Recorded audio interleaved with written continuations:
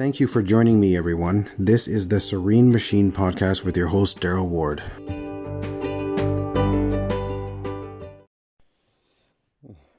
Today we want to talk about stress management.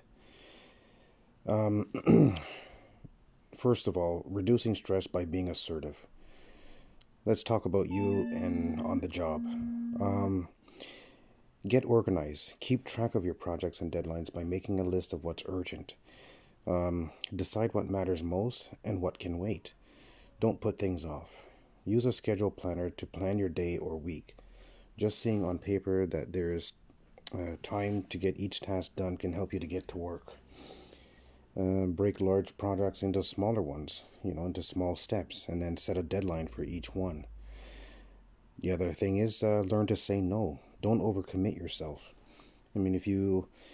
If you take on too much, you're creating stress. Try to stay focused.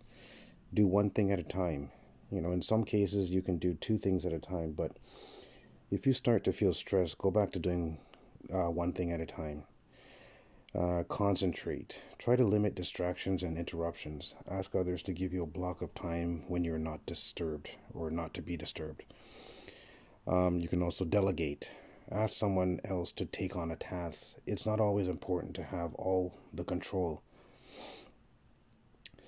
Next, managing your time. You got to take care of yourself. Unplug.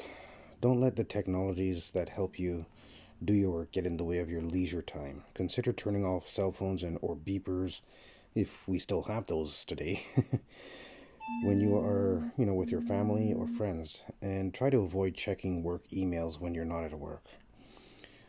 Be realistic. Remember that everyone has good days and bad days at work. Try to choose a healthier way of thinking.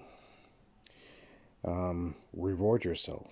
When you finish a difficult task, celebrate. Enjoy a snack at your desk, or if your job permits, take a short walk or visit with a coworker. Schedule time for fun.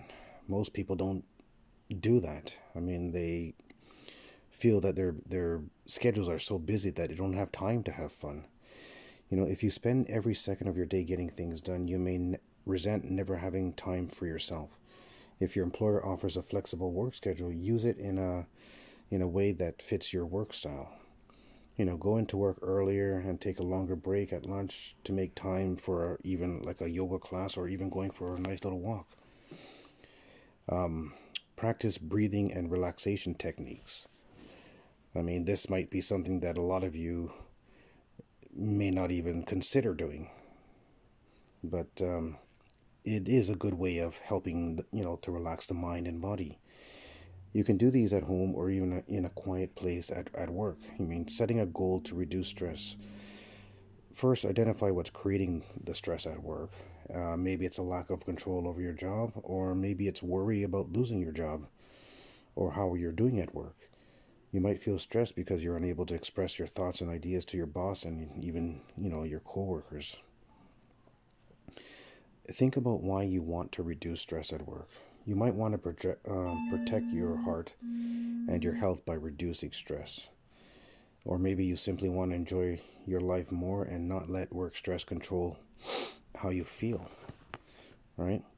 Your reason for wanting to change is very important, so you must decide on what that is. If your reason comes from you and not someone else, it will be easier for you to make a healthy change for the good or for the better.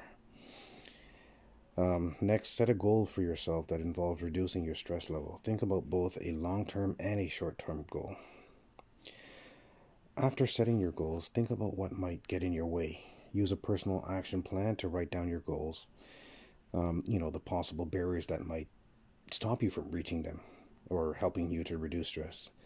And also look at your ideas for getting past them. By thinking about these barriers now, you can plan ahead for how to deal with them, even if they happen. Most important, make sure you get support from friends and family in your efforts to reduce job stress.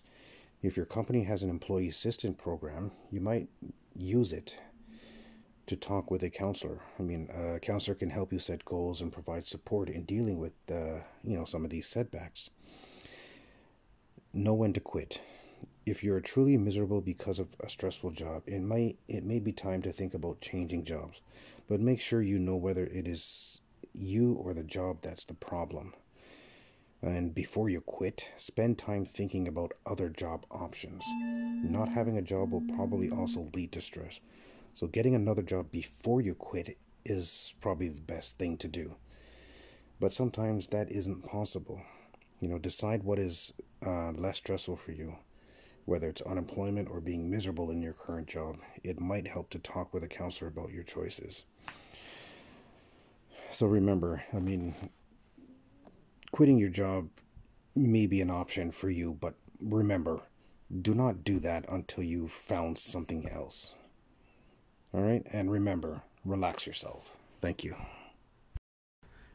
Thank you for listening to my podcast. In this series, I'll be discussing different ways to relieve stress, what causes stress, and I'll be sharing some of my stories on how stress had affected me and what I did to relieve myself of the stress.